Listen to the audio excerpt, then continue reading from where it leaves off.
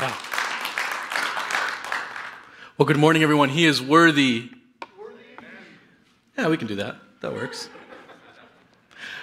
My name is Eric Solomon, and I'm one of the teaching pastors here at Wheaton Bible Church. Specifically, I get the honor of serving here as the campus pastor at TVC. And I just got to say, I love what Maria said there near the end. That she framed the work of the church and of those who support, or who the church supports, like through Puente, as representing Jesus, right? Being the hands and feet of Jesus, right? Participating in God's work that's already happening in the lives of these students and their families and in the neighborhoods where God has placed us.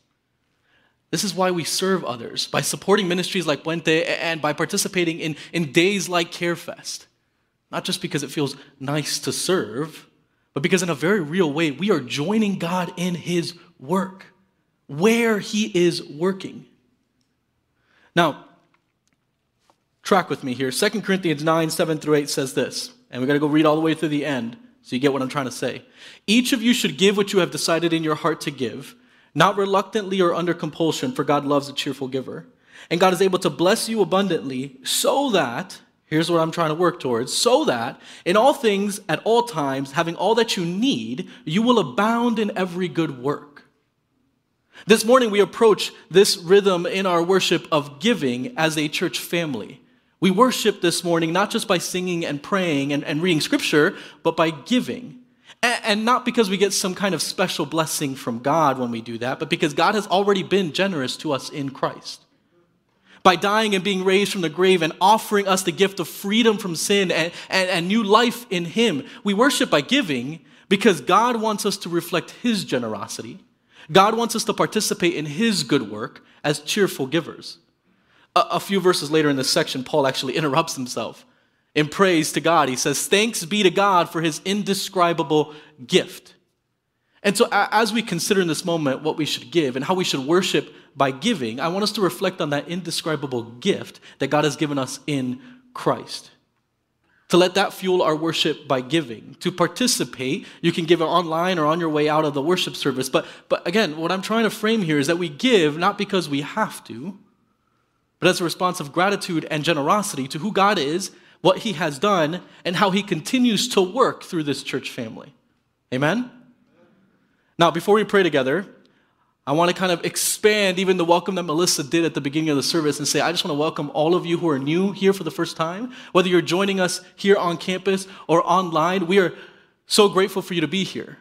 I know that not for everybody, that there's not, for some people, I'll say it this way. I know for some people, being in church can be a really difficult thing. That you might have your own experiences of church in the past that have hurt you. And so I want to say that we are grateful for and honored by the privilege that it is to be a space in which you would choose to walk in here in person or even online. And if you feel like, okay, I still want to find out more about this, we would be honored to walk with you, to introduce you even further to the Jesus who really and truly loves you, the Jesus of the Bible. And so after the service, if you want to come talk to me or anybody that you've seen serving, we want to be a space that welcomes you with, the Bible says, the welcome of Christ, even if other spaces haven't been that for you. Okay? Now, as we approach the Bible together and read the words of that Jesus I was just talking about, I want to pray that we might be changed and affected by those words. So let's pray before we read Scripture. God of the brokenhearted, this morning, we come to you with the kind of praise that broken hands and struggling hearts bring. Sometimes those broken hands and struggling hearts bring praise as a whisper because we can be nervous that you are like those who have hurt us in the past. But sometimes those who have felt your love and seen your compassion come and praise at the top of our lungs because we are confident that there is no one like you and you are good and your mercy endures forever.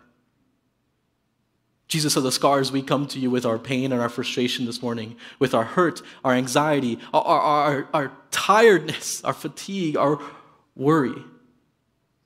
We come with the question that was on Peter's heart.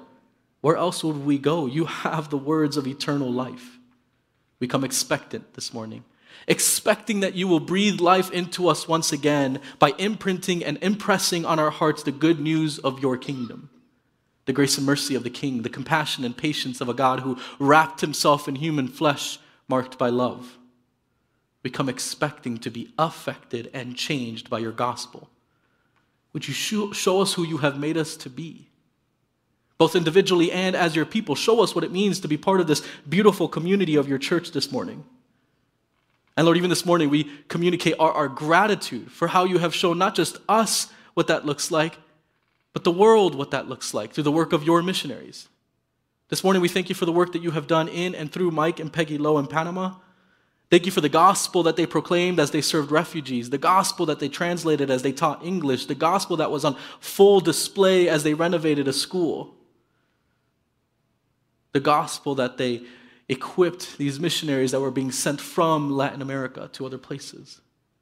We thank you and we pray that you would give them much needed rest now that they're stateside, but Lord, we pray that you would give them wisdom and clarity as they try to figure out what comes next. God of all who seek you in faith, as we approach your word this morning, may our faith mark us as those who are expecting to hear from you. We want to know what you have to say about your people, about the beauty of what it means to be a church that reflects both the diversity and unity in all of its mosaic and theological splendor. God who has revealed himself in a book, as we approach your book, I pray the words of my mouth and the meditations of all of our hearts in this morning would be accepted by you as a sacrifice of praise, O Lord, our rock and our Redeemer. Amen. Well, Joshua Barone, a New York Times senior staff editor, tells the story of a December night in 2017 when 400 musicians gathered in Philadelphia to perform Symphony for a Broken Orchestra by David Lang.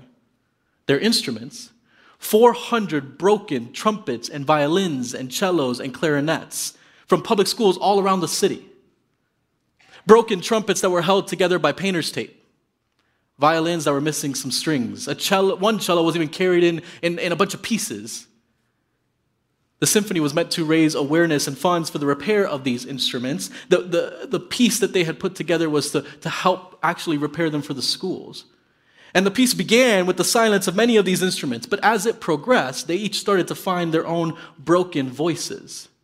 Right? Some musicians had to wrestle with their instruments. One clarinetist could get only short spurts of sound at a time, and one French horn player actually lost his mouthpiece multiple times as he was playing. And yet together, the orchestra produced this rich harmony. Together, they created something beautiful. As the performance reached its final movement, each section started to bow out one by one until all that was left was the humble squeal of a broken clarinet. The beauty of this moment communicates a deeper reality when we consider the beautiful community called the church. Like Symphony for a Broken Orchestra, the church is made up of broken people that God is in the process of making whole. And he heals and restores, not by snapping his fingers, but by putting us together in beautiful community. And the music that he directs us to produce, the music that he is orchestrating among us, is the witness not of a unity alone, but of a beautiful community that is both truly united and truly diverse because of the God that we serve. A reality that is possible only because of the one who died and rose again and now stands at the center of this church, Jesus Christ himself. So for the next 2 weeks, we're actually going to be exploring the multi-ethnic heart of God for his people from Genesis to Revelation. And no, that does not mean we're going to be up here for 3 hours a Sunday as I preach. We're just going to be running really quickly. Now, we just celebrated the resurrection. Now, this Sunday after Easter, we not only celebrate the resurrection, but we're going to unpack the multi-ethnic effects of that resurrection among God's people. And this morning, we start where all good stories start. We start in the beginning. The text that we're going to call home base as we run through the larger storyline of the Bible is Genesis 1, 25 through 27 and 31. So I would ask if you would turn or scroll in your Bibles to that section, the book of Genesis, and we'll dive into the beginnings of God's plan for his beautiful community. And like we always do, if you're able, would you stand for the reading of God's word, whether you're here or online as we read?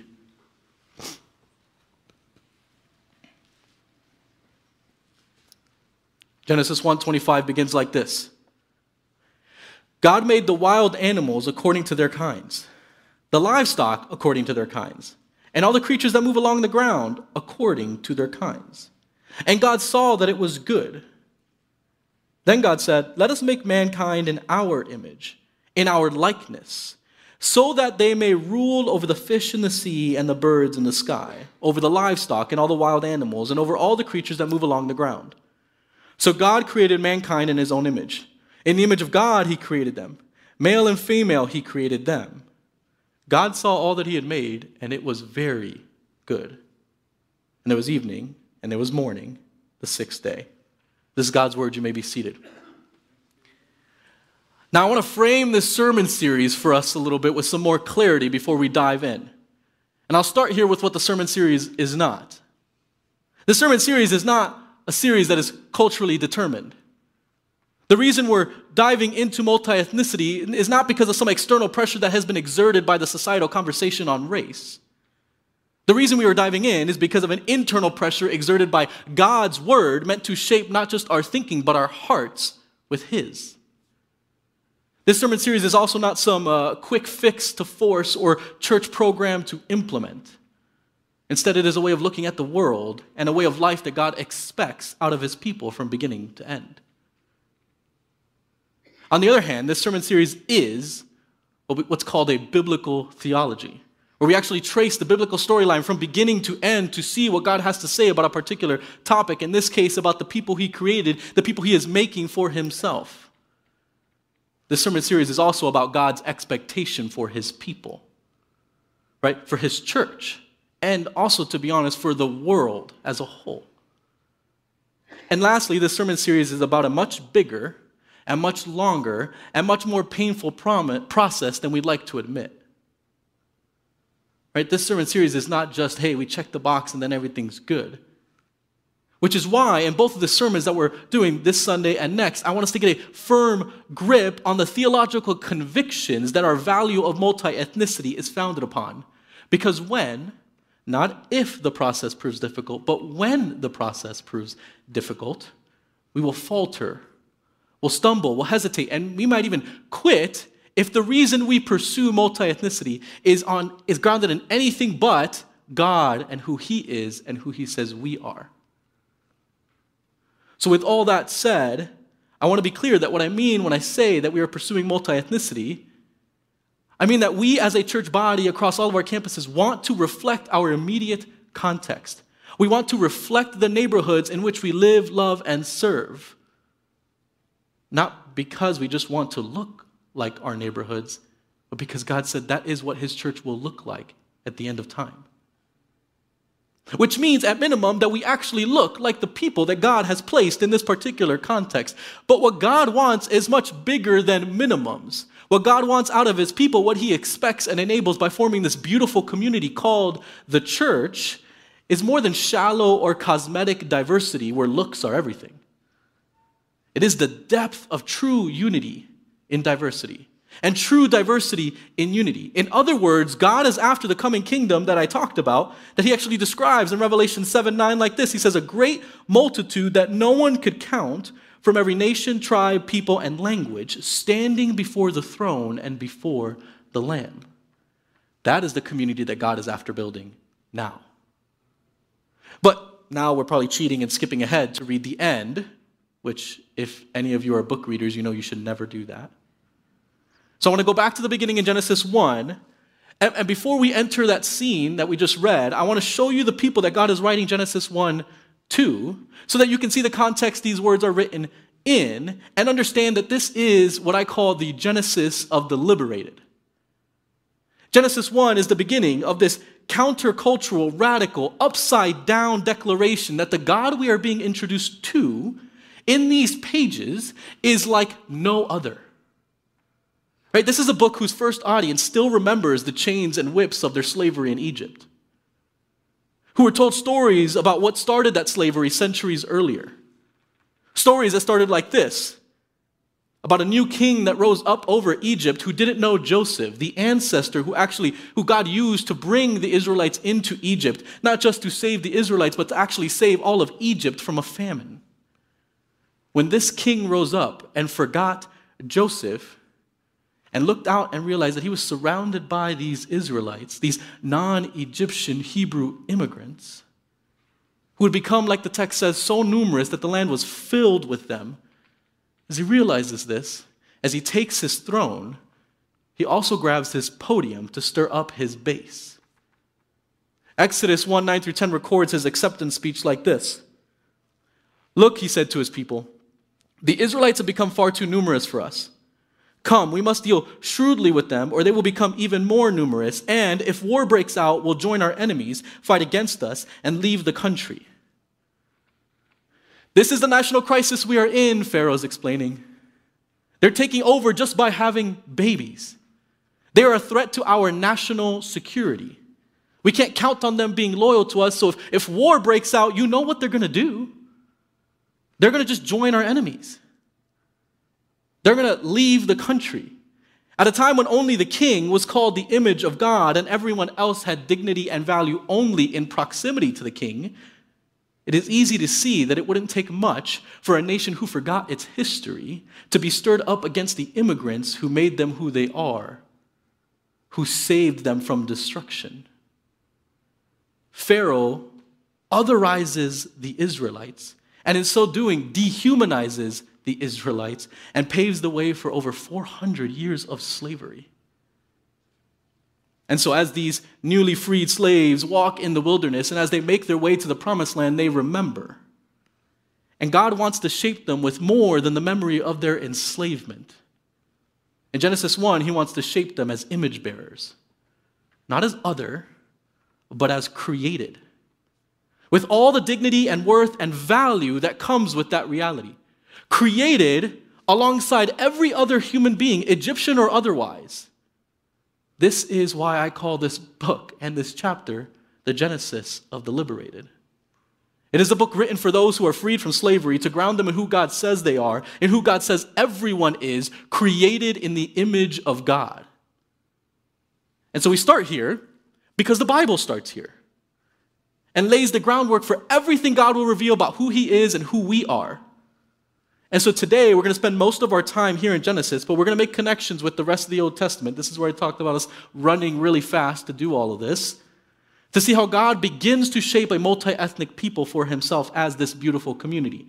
And we'll end our time by opening the door into the New Testament, but then next week we're going to spend all of our time there in the New Testament to see how God reshapes a multi-ethnic people into a beautiful community who lives out Revelation 7 now. And this morning, to go through the Old Testament, we're going to use 4 theological guideposts to keep our biblical theology moving forward. This is more for me than for you, so that I don't preach for 3 or 4 hours. They are the creator, the created, the chaos, and the call. Creator, created, chaos, and call. And like I said, we start where all good stories start. We start in the beginning. This morning, we start this deep dive into God's multi-ethnic people with God himself. We start with the creator. Genesis 1:1 opens with these words that I've been alluding to this whole time. In the beginning, God created the heavens and the earth. Who is this God that we call creator? Right? If you were to track with the storyline of the Bible, the list of attributes that describe this God grows and grows and grows and is absolutely incredible, is eye-opening, is humbling and gratitude-producing, but also worship-generating. And we don't have time to go through all of those attributes, but for our purposes this morning, I do want to focus our attention on God's fundamental identity as triune, or in other words, as a trinity. What does it mean that the creator God is a trinity, and what in the world does that have to do with us?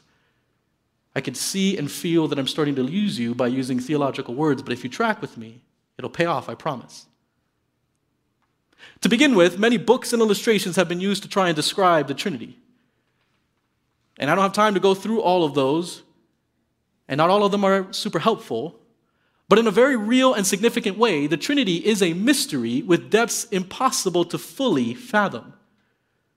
Right? It is a worship-generating reality that God is one and God is three. The one God exists in 3 eternally distinct persons, the Father, the Son, and the Holy Spirit. And how this really works is a question that, to be honest, is beyond our capabilities to fully understand, and yet, this is who the Bible reveals God to be. And we don't need to understand how all of it is shaped in order to be shaped by it. It is beautiful, and we want to study it, and we want to know God better, and we should step into that. But God being a Trinity affects us before we understand it fully. But I'm still going to walk through why we even can talk about this, because I'll be honest, theological cards on the table, you're not going to find the word Trinity anywhere in the Bible. That doesn't mean that's not a truth, a reality. It is a phrase we've used to summarize who God has revealed himself to be. So let me show you how God has revealed himself and how we can say that he's 3 in 1 and 1. Deuteronomy 6:4 says it like this. God reveals himself as one God by saying this. He says, "Hear, O Israel, the Lord our God, the Lord is one." So I can say there's only one God. Israel's not worshiping, like the Greeks might say, a pantheon of gods. There's only one God. He is fundamentally united within himself. But then we fast forward all the way to the New Testament. In Mark 1, 9 through 11, we get this scene at Jesus' baptism. And I picked this not because there's not other texts in between Deuteronomy and Mark, but because it's a very clear picture of what we're talking about when we talk about three persons in God. The text says, "At that time, Jesus came from Nazareth in Galilee and was baptized by John in the Jordan. Just as Jesus, the Son, was coming up out of the water, he saw heaven being torn open and the Spirit descending on him like a dove. And a voice, the Father, came from heaven. 'You are my Son, whom I love. With you I am well pleased.'" In this one scene, we actually see all three persons of the Trinity, present, active, and distinct. They're doing different things. In other words, this is why we can say that God is three persons. He has revealed himself as fundamentally diverse within himself. And though there is much to say about all the ways in which God, being a Trinity, his fundamental identity as a Trinity, works its way out in the world and in salvation, what I want to establish here is that God is the very definition of unity in diversity, of diversity in unity. He is the one who defines what that looks like. God defines what it means to be a true community, united as one, yet distinct from each other. And it is beautiful. Right? And that beauty spills over into humanity. You see, the Creator, the united one, the diverse three, the triune God, overflows with who he is, and us as the created then get to reflect this overflow as those that have been created in his image. The God of Genesis 1:1 is one God, eternally existing in three persons, and this God created everything, but he especially created us. It's the text we read at the beginning. And the text says that he created us in his image. Now, the Reverend Dr. Martin Luther King Jr., preaching on the image of God, explains it like this. He says, the whole concept of the Imago Dei, the image of God, is the idea that all men have something within them that God injected. Not that they have substantial unity with God, but that every man has a capacity to have fellowship with God. And this gives him a uniqueness. It gives him worth. It gives him dignity. And we must never forget this as a nation. There are no gradations in the image of God. Every man from a treble white to a bass black is significant on God's keyboard precisely because every man is made in the image of God. There are no gradations in the image of God. We are all, each of us, made in that image, and it matters. So let me show you why it matters and how it fits into this biblical theological path that we've been walking. Genesis 1:25, we read it this morning, or we read it earlier. God made the wild animals according to their kinds, the livestock according to their kinds, and all the creatures that move along the ground according to their kinds. And God saw that it was good. Right, so to begin with, God has been creating for a few days now. And then we get to this day, and he gets to the stage where he starts to create animals. And the text says that he creates them according to their kinds. And like a good poet making a point, God repeats himself to explain that they are not like me. They are created according to their kind. But the text continues in verse 26 through 27 and switches things up. Then God said, "Let us make mankind in our image, in our likeness, not according to their kinds, but according to his image, so that they may rule over the fish in the sea and the birds in the sky, over the livestock and all the wild animals, and over all the creatures that move along the ground." Not according to the kinds, but according to his image. So God created mankind in his own image. In the image of God, he created them. Male and female, he created them. Dr. King was right when he preached that being created in the image of God communicated not only uniqueness, but worth and dignity. Being made in the image of God means something different than being made according to these kinds.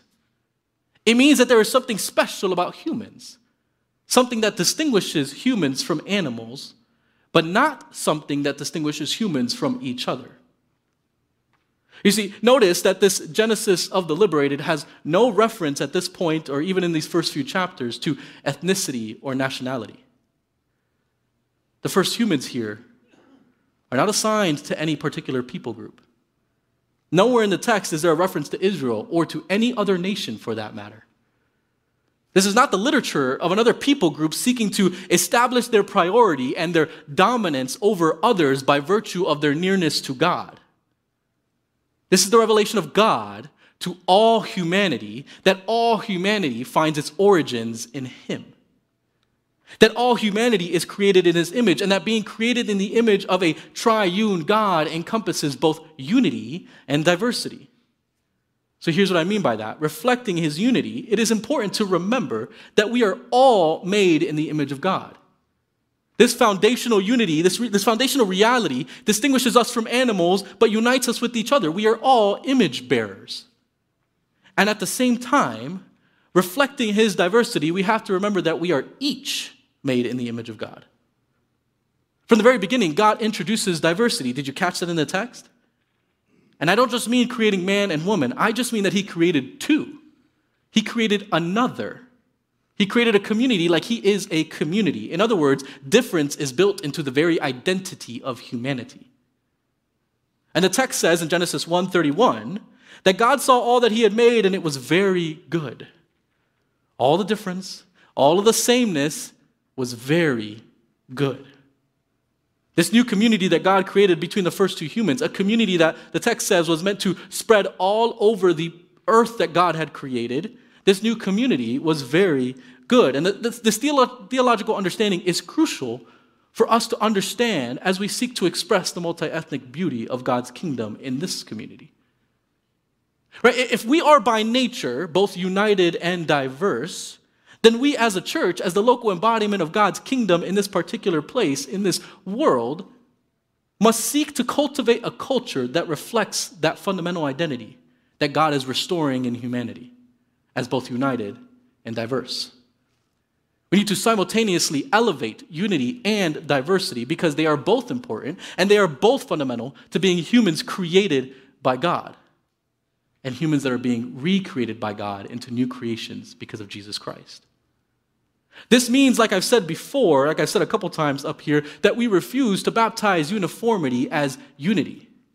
That we see and celebrate our differences, and yet we do not center our differences. The center is and always remains Jesus alone.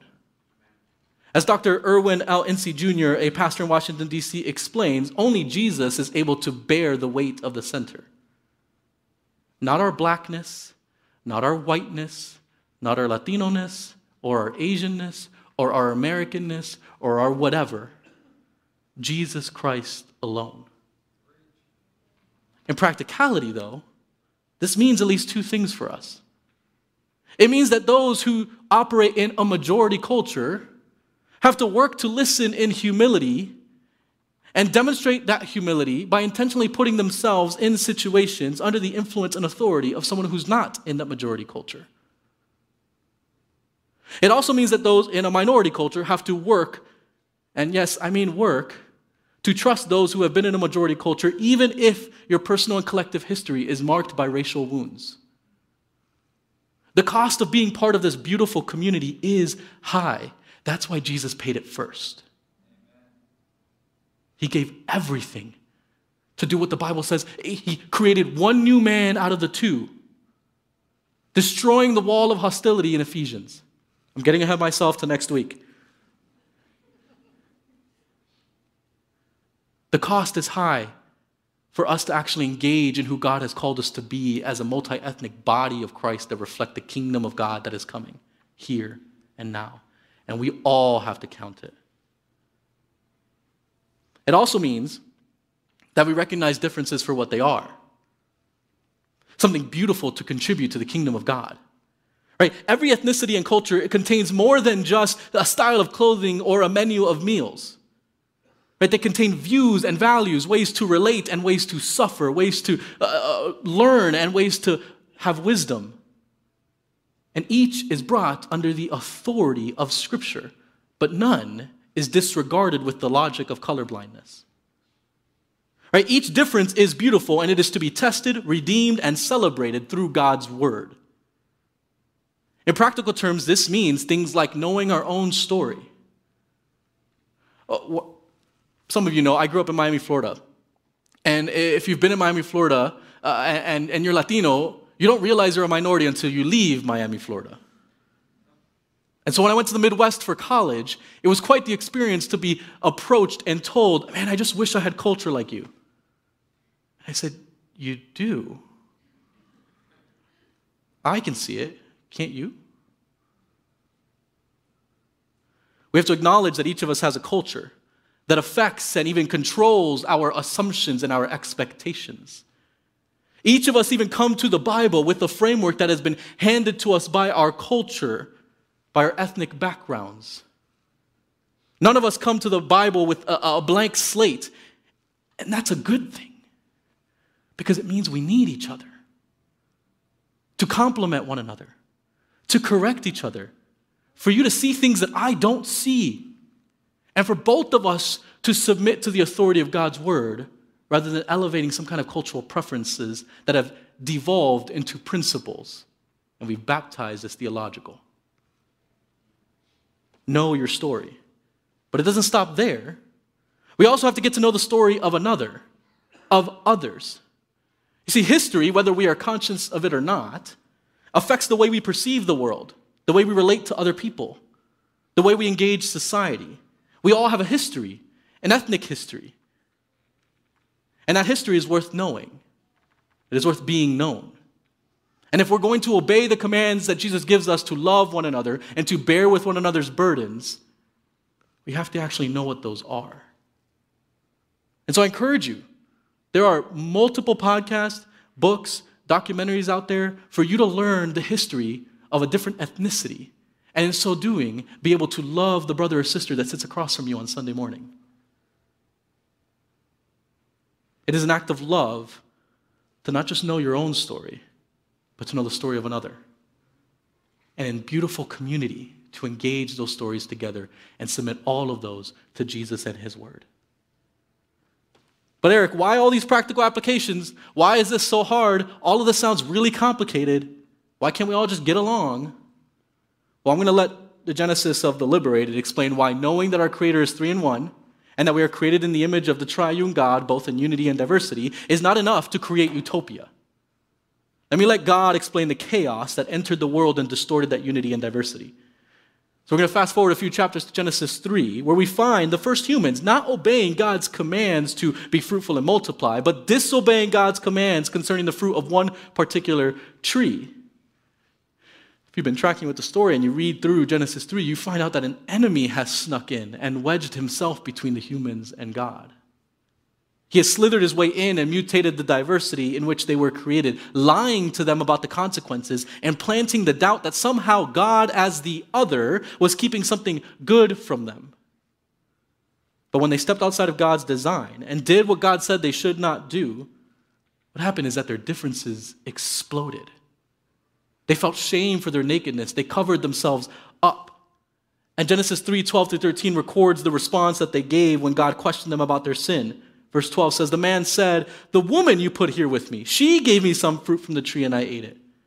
And then the Lord God turns to the woman and it says, what is this you have done? And the woman says, the serpent deceived me and I ate. Confronted with sin and having experienced the consequences of separation and animosity with each other, God's first humans point the finger and they blame the other for evil. And in so doing, they dehumanize each other. Like Pharaoh dehumanized the Israelites when he otherized them. And so begins this downward spiral for humanity and creation. Here's what I mean when I say that they dehumanized each other. Now the text says that they each had punishments, serpent, woman, and man. Genesis 3:14-15 records the serpent's punishment, says that he will put enmity between the serpent and the woman, between her offspring and his. The offspring will crush the serpent's head, Serpent will strike the offspring's heel. There will be enmity, animosity, hostility between humanity and creation. But that's not the only punishment. Look at verse 16. To the woman, he says, your desire will be for your husband, and he will rule over you. So this is what I mean by saying that they're dehumanizing each other.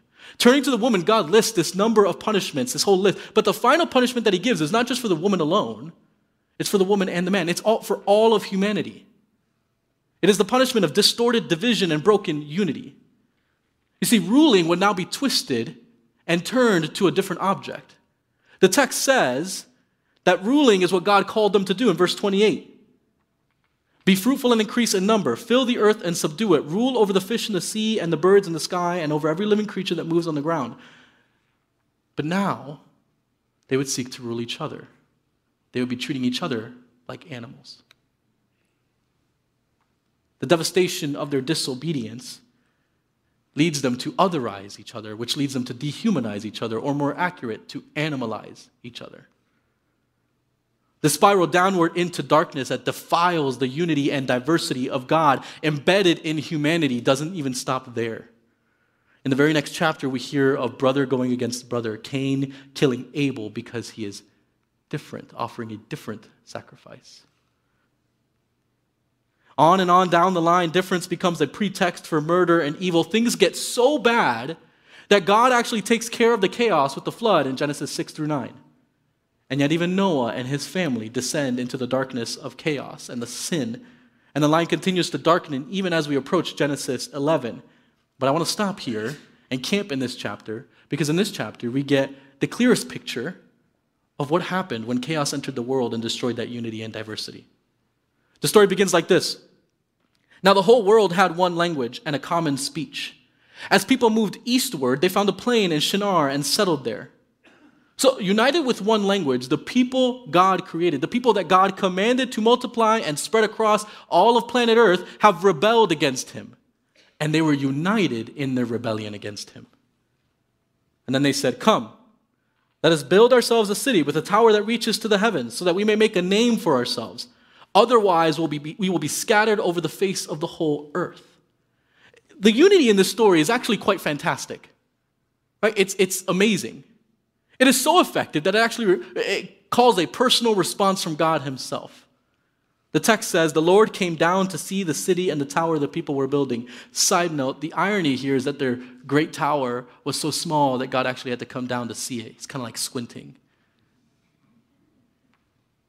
The Lord said, if as one people speaking the same language they have begun to do this, then nothing they plan to do will be impossible for them. Come, let us go down and confuse their language so that they will not understand each other. So the Lord scattered them from there all over all the earth.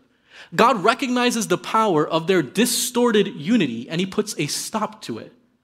He confuses their language and he scatters them so that they might obey the command he gave them in the first place. He hinders, obstructs their sin, restrains their sin by confusing their language, but he's also obstructing their unity. So you might be going, okay, God, what's going on here? I thought unity was a good thing. Well, the brokenness of the scene shows just how bad things have gotten. Right? The God-given characteristic embedded in the image of God DNA that every human has encoded in every fiber of their being was manipulated against the encoder, manipulated against the creator, to unite humanity in rebellion against him. This story is not about the inadequacy of unity. It is about the inadequacy of unity apart from God. Our goal is not just about being united in diversity. That's not the theological conviction that we hold. It is about being united in diversity because it is a fundamental characteristic of our Maker. And as such, if we are made in his image, we reflect that fundamental characteristic. But he is the one who gets to define what that looks like, not us. And yet from Genesis 3 on, we have been trying to rewrite that dictionary. We've been accidentally or on purpose introducing chaos into that unity and diversity because we are sinful. But God doesn't end the story at Genesis 11. No, the Creator created humans in his image, reflecting his unity and diversity, and yet we introduced sin and chaos into the world, distorting unity and diversity, and yet God is still at work to set things right in the very next chapter. God is at work making a people for himself that would introduce all people to him. God is at work making a multi-ethnic people for himself, and I want to show you what I mean. Genesis 12 starts like this. The Lord had said to Abram, "Go from your country, your people, and your father's household to the land I will show you. I will make you into a great nation, and I will bless you. I will make your name great, and you will be a blessing. I will bless those who bless you, and whoever curses you I will curse, and all peoples on earth will be blessed through you." After the devastation and separation of Genesis 11, God calls out one man to start setting things right. Despite the destruction of the unity and diversity of Genesis 11, God lays out a path for unity and diversity again in Genesis 12. Let me show you what I mean. The purpose of focusing in on Abram in this moment, later called Abraham, if you know him by that name, is not to exclude, but to, through him and his descendants, include, to bless and to save the world, if you read the storyline of the Bible. Right? Through one family, God is working in the world, but it is for the benefit of all families. As one theologian calls it, election, choosing Abraham, serves mission. That's the point. The people of God, if you've read through the story, and you kind of understand what God is telling them to do, the people of God are always supposed to be a people with dotted lines at their borders. Their distinctions are always supposed to be theological rather than ethnic. And they were supposed to allow anyone who believed in the one true God to participate in the community of the one true God. In reality, they did have borders that ran deeper than geopolitical determinations, but those borders are based on belief, not on ethnic identity. Unbelief in God excluded you from God's people. But there was always a way in. And if you read through the laws, God is always saying, okay, but if a foreigner comes, this is how you include them. This is what it looks like for them to be part of this people. The gate is left open to all who fear God and believe. And this is the beginning of a multi-ethnic people in the world, in a world that actually at the time is fully multi-ethnic. But in this people, they're united around the one true God, not around their ethnicity. This is God's plan. He's not gathering up people into some kind of exclusive club. He is bringing people into a community with open doors. Now, this is not universalism if you're starting to get nervous about the theological training that your pastor has had. What this is that if you worship God, no matter what you look like, your inclusion in the people of God is not predicated on the physical distinctions of your people. God's people are not identified physically, they are identified theologically. And even when you think about the physical mark that God commands his people, called circumcision, and you read through the text of the Bible, that physical mark is actually a representation of a deeper theological reality, a deeper theological belonging, that the prophets actually call out and say, hey, just because you're circumcised doesn't mean you're in, because that's not the point. The point is belief. The point is, who is your God? So practically speaking, Genesis 12 shows us that from the very beginning, the people of God had to see embedded in their belonging to him a command and a mission to help others belong to him. Embedded in their belonging to God, they had to see a command and a mission to help others belong. So that means when it says you will be a blessing to all the nations. A command and a mission to be pathways to God rather than walls around God. It is not enough to introduce people to God. We actually need to help them belong. And what that means is that we actually got to be really careful not to bless our cultural preferences as theological ones. We must be open and humble enough as God's people to challenge our cultural preferences for the sake of our complete commitment to aligning ourselves under God's word. This is where Israel got in trouble time and time again. This is why there's so much turmoil between Jews and Gentiles in the New Testament. Because they're identifying as the people of God along ethnic lines rather than theological ones. But again, I'm getting ahead of myself, so we'll go back to the Old Testament. The Creator is himself unity and diversity. And he created humans, image bearers, who reflect that unity in diversity. And though chaos entered the world through the disobedience of these image bearers, distorting both the unity and diversity, God begins to make that right through the call of a specific people to be conduits of his care, pathways of his grace, priests of his holiness and his forgiveness. So let me jump ahead in our biblical theology and start to push open a little bit further that door to the New Testament that I've already opened a few times. Throughout the Old Testament, God's promise and plan is repeated over and over again. This plan from Genesis 12 shows up all over the place.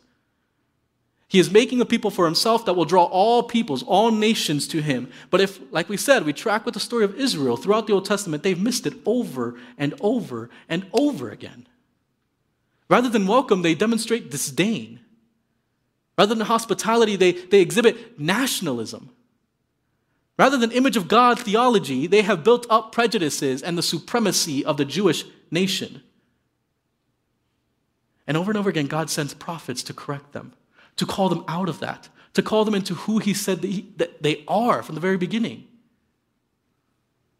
And yet over and over again, they didn't listen.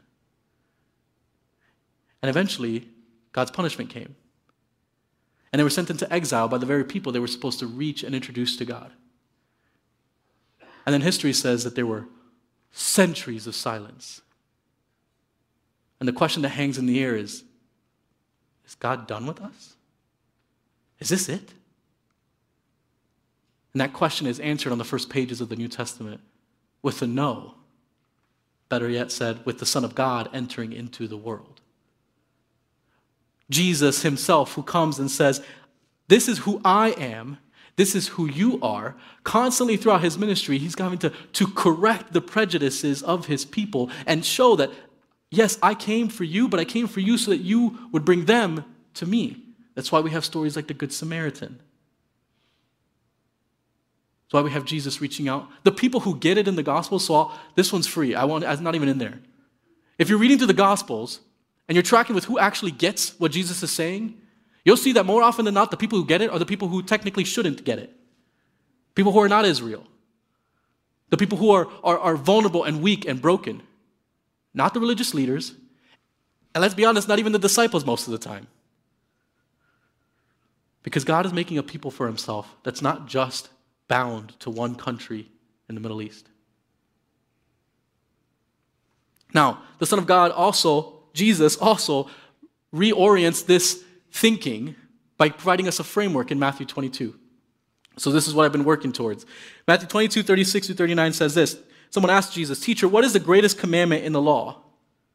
And Jesus replies, says, "Love the Lord your God with all your heart and with all your soul and with all your mind. This is the first and greatest commandment. And the second is like it. Love your neighbor as yourself." Love God, love neighbor. This is the framework that God himself is giving for his people as we operate in the world. This is what makes us consider what it really means to love the God who has a multi-ethnic heart, who has unity and diversity in his very being. And this is what makes us consider what it really means to love our neighbors. What it means to not just serve people of other ethnicities, but to welcome and become personal with people from other ethnicities. You see, true relationship, which is what a community is, requires change. Right? It requires that we let the other person affect us. If you came to me and said, me and my wife have been married 10, 15, 20 years, and we're still the exact same as we were when we got married, I would say, we should probably talk about your relationship. Because true relationship changes both people in that relationship. So the question is, what does it mean to be changed in true relationship in part of this beautiful community if we have this framework of loving God and loving our neighbor? Well, Dr. Ince, who I've quoted earlier, explains that one thing it means is that when, not if, but when we are offended, being humble and secure enough in our identity in Christ to ask the question, why? To question the offense and examine whether the core of the problem is actually preferences that have been shaped by our culture. And then to ask another follow-up question, if it's not already difficult enough, of would God want me to die to this cultural preference for the sake of unity of the Spirit in the bond of peace? When I bring that question up, though, it affects people differently, whether you're part of the majority culture whose cultural preferences have been set up as the default, and a minority culture who has to acclimate to that? That's a really hard question that I've been wrestling with all week. I didn't even know if I could ask that to you up here, because that's a hard question to answer. Is God calling me to die to my cultural preferences and to see my cultural preferences in order to die to them, to maintain the unity of the Spirit through the bond of peace? Which is, and I haven't referenced it here, a text in Ephesians. The Bible says that we are those who maintain the unity of the Spirit through the bond of peace. We are not the ones who create the unity. Again, God is the one who defines that. What does it mean to be changed? It means examining our preferences and identifying them and getting used to the feeling of curiosity more than the feeling of confidence in social situations. Consider this. This is a intensely practical question. When was the last time that you had someone from a different ethnicity and a different culture into your home for a meal? Relationship requires proximity. Relationship actually changes us. How about this more provocative question? When was the last time you were in the home of someone else from a different ethnicity and let them provide the meal? You see, there's a difference between playing host in the comfort of your own home and your cultural preferences and inviting someone in. There's a vulnerability in that. But playing guest requires a whole different attitude. Relationship requires change. How do we put ourselves in positions to actually change and be changed by each other in this beautiful community that's surrounded by Jesus, that's surrounded by all these different ethnicities, but centered on Jesus? More curious than confident and guided by the multi-ethnic heart of God. But like Genesis 12, there's also this mission embedded within the people of God. And I know I'm going long. I put all these things in that I hadn't written it. My heart is like full, so I'm sorry if you guys are sleeping. I'm going to get there to the end really soon. Genesis 12, there's this mission embedded. But there's also a mission embedded in the New Testament within the people of God, and it's given in the Great Commission of Matthew 28:19. It says, "Therefore go and make disciples of all nations." The framework of the Great Commandment, love God and love neighbor, made actual by the Great Commission to go and make disciples, reminds us that making disciples is not just about getting people to believe the right truths. Make disciples, Jesus says, by inducting them through baptism into this beautiful community that's united in diversity, by teaching them the whole of my commands, which includes the Great Commandment, and includes things like love one another and bear one another's burdens. So what does this look like when we consider multi-ethnicity? In a very real way, it means that being multi-ethnic is being more than multicolor. It means being a voice for and hands on behalf of our family in Christ. It means that whatever we believe about whatever political issue, we have to realize that we have brothers and sisters in Christ who not only believe differently, but have experienced that particular issue differently and have their own story in regards to that issue. The question is, will we be humble enough to listen to them? Loving enough to care for them and embrace those issues wherever we land on what the solution looks like, and prayerful enough to step into those situations with and for them.